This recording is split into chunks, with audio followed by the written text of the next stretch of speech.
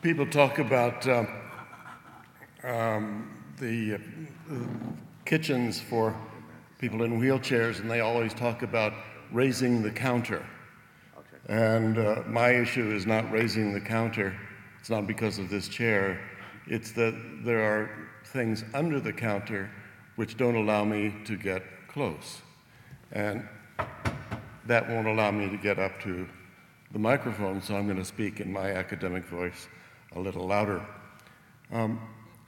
I'm supposed to be known as someone who started in architecture, and I did 40 years ago, and I'm still an architect, and I do a full range of architectural projects. But at the same time, I received some criticism, negative criticism, about 10 years ago when we started our product design practice made up of some of these objects. Since that time, for a lessee, about 200 objects, for target 2,000 objects. They only stay on the shelves for about 6 months, so you've got to be quick if you like something. They're always interested in something new. I don't understand, but that's what they want. But in architecture, about 5 years ago, when I was first paralyzed, I was asked by a group in Miami, a section of the Miami project, to take a look at a housing unit that they were planning to build in Miami Beach on the water for people with disabilities like mine, paralysis, but mostly for children, to take them out in sailboats and allow them experiences on the water. This group is called, of all things, Shake a Leg. And I liked it a lot, and my surgeon, for my back surgeon, was head of the Miami project, so I said yes, of course. And he said, there's just one hitch, Michael, I want you to make a ramp that will go around the building. I want it accessible from bottom to top. So you're seeing here a stair on the right, and then an elevator, pardon me, just the reverse, and then the ramp starts. It wraps around the other side of the building and ends in a balcony at your unit. In Washington, we were asked to do a school for kids with Alzheimer's, and I was happy to comply because pardon me, not Alzheimer's, with all kinds of learning disabilities and children with very, very dramatic problems of disabilities. And therefore, this project, which here is the pedestrian entrance underneath this little canopy, and then a series of buildings that are for the houses, as the children know them, and the entrance to their part of the project is on the other side, where the buses have a long waiting time because there are elevators for the buses to take them in and out. Oops, sorry.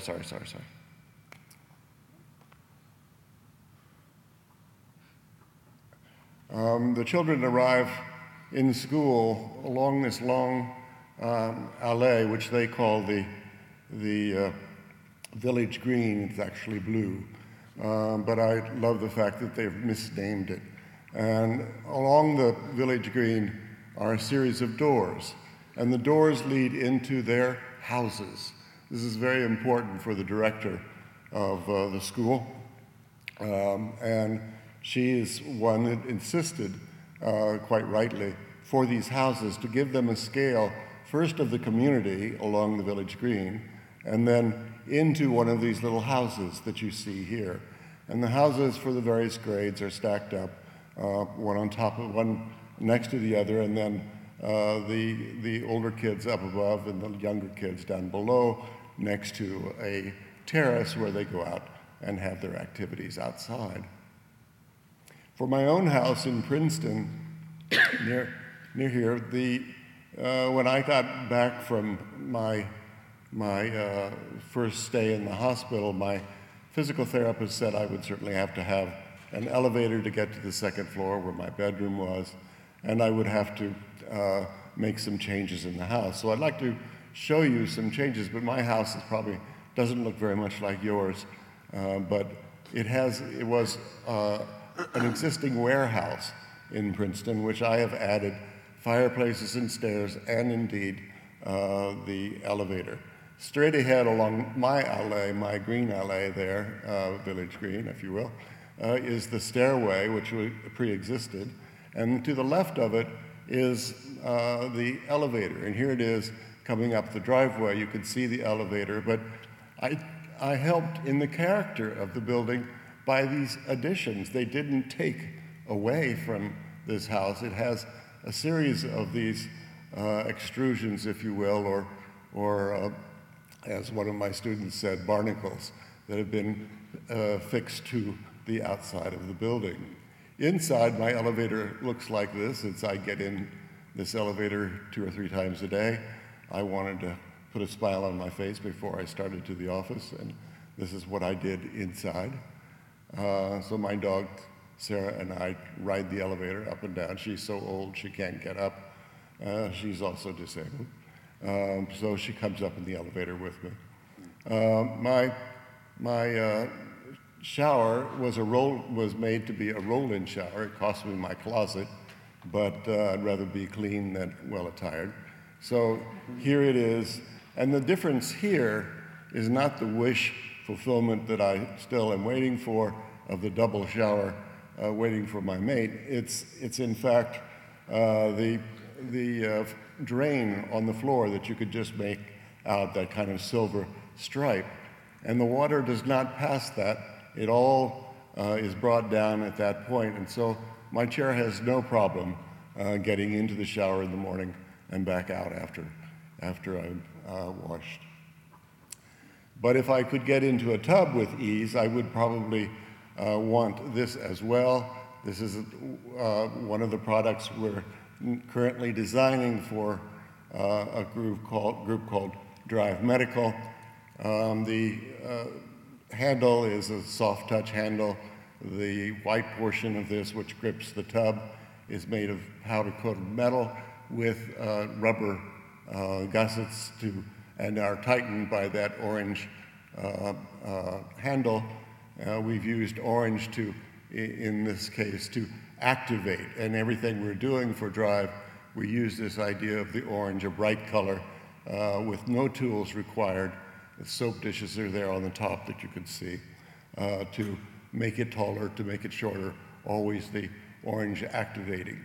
And here, a simple scrub brush for your back, for your front, is easily handled by people like me, people quadriplegics, as well as anybody in your family who is not impaired in any way.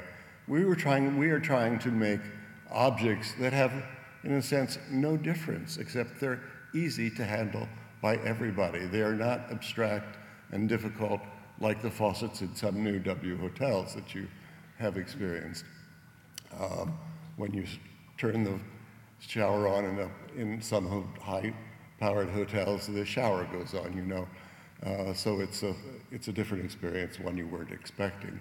But here again, the orange is activating the pulsations of the brushes. And, I'm not showing you the falafel and the sponge. The chair also is something that is very simply made, had to be very light, had to have rubber feet, which it does. Again, the orange buttons activate the height of the legs, and it's put together without any tools. This is something we thought as a must for everybody, whether it's my grandmother or myself. I wanted to do it with ease. We have done a series for Drive, a series of heating pads. You see one here, a simple one for the arm and for the neck, and there's one for the leg and for the back, 3 different sizes. You can take the orange strap off if you want. If you just want to lie down on it, you don't need the strap, that's fine too. But something big enough not to cut off the circulation in your arm or leg.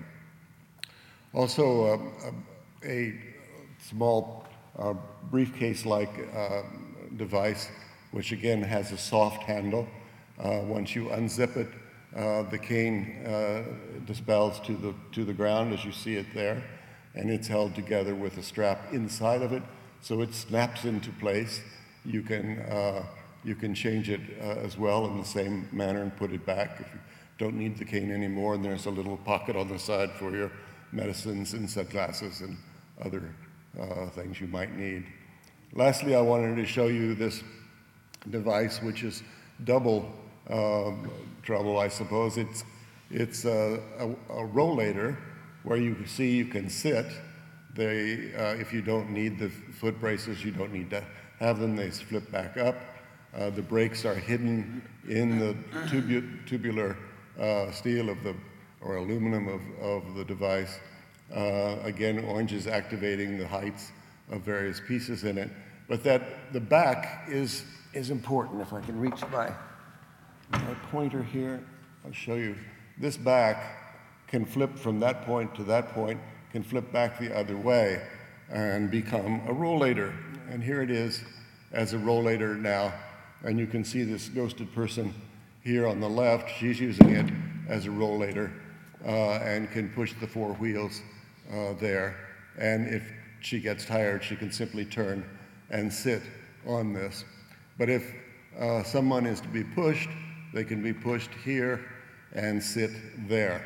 And then it folds up into a very compact device so that you can store it in your car. And lastly, one of the things that I wasn't careful about when I was first paralyzed 5 years ago was first my chair and secondly my car. I bought the cheapest van. I hate vans, but I bought the cheapest one I could find because I hoped I wouldn't be in it very long. Wishful thinking. Finally, the lease ran out, and I got one with proper suspension. It's a Toyota. It's terrific. People don't think about the pain that quadriplegics and paraplegics are in, but that stays with you for years after you first are paralyzed. And the second was finding a chair, not the one I'm in today, but finding a chair with proper suspension as well, which the one I'm there in my drawing, getting into my ramp, has. And it's wonderful because it's a chair. I should have another drawing that shows me or has me lying back so the circulation in my body will increase. It also allows me to stand up absolutely straight, which this chair does, as you see, but my legs are in the same position as sitting in this chair. The great thing about this chair, and the reason I brought it today was not to show it to you so much, but I didn't know whether I would have access to the stage. And this chair, made by Johnson & Johnson, actually climbs stairs. So I can take it to Europe or Japan in my work, or I can bring it here to the museum and climb the stairs. The first time I did that at the Princeton Museum, I was about halfway down the stairs to look at the classical collection, and the guard came up to me and said, "No, sir, I'm sorry, you can't do that." And I said, "It appears I can." And she said, no, it's just not allowed. And I said, "Well, actually, it is allowed. And I don't want to argue with you, but I'm halfway down. Which would you rather me do, go on down or go back up?" And she said, "Well, you certainly can't go up." And I said, "Well, stick around. It will." And in fact, I'm just the first one you've seen in this. So easy access and the knowledge of the public at large, very important to all of us because we want you all to know what we can and can't do. I thank you very much. Thank you, Michael.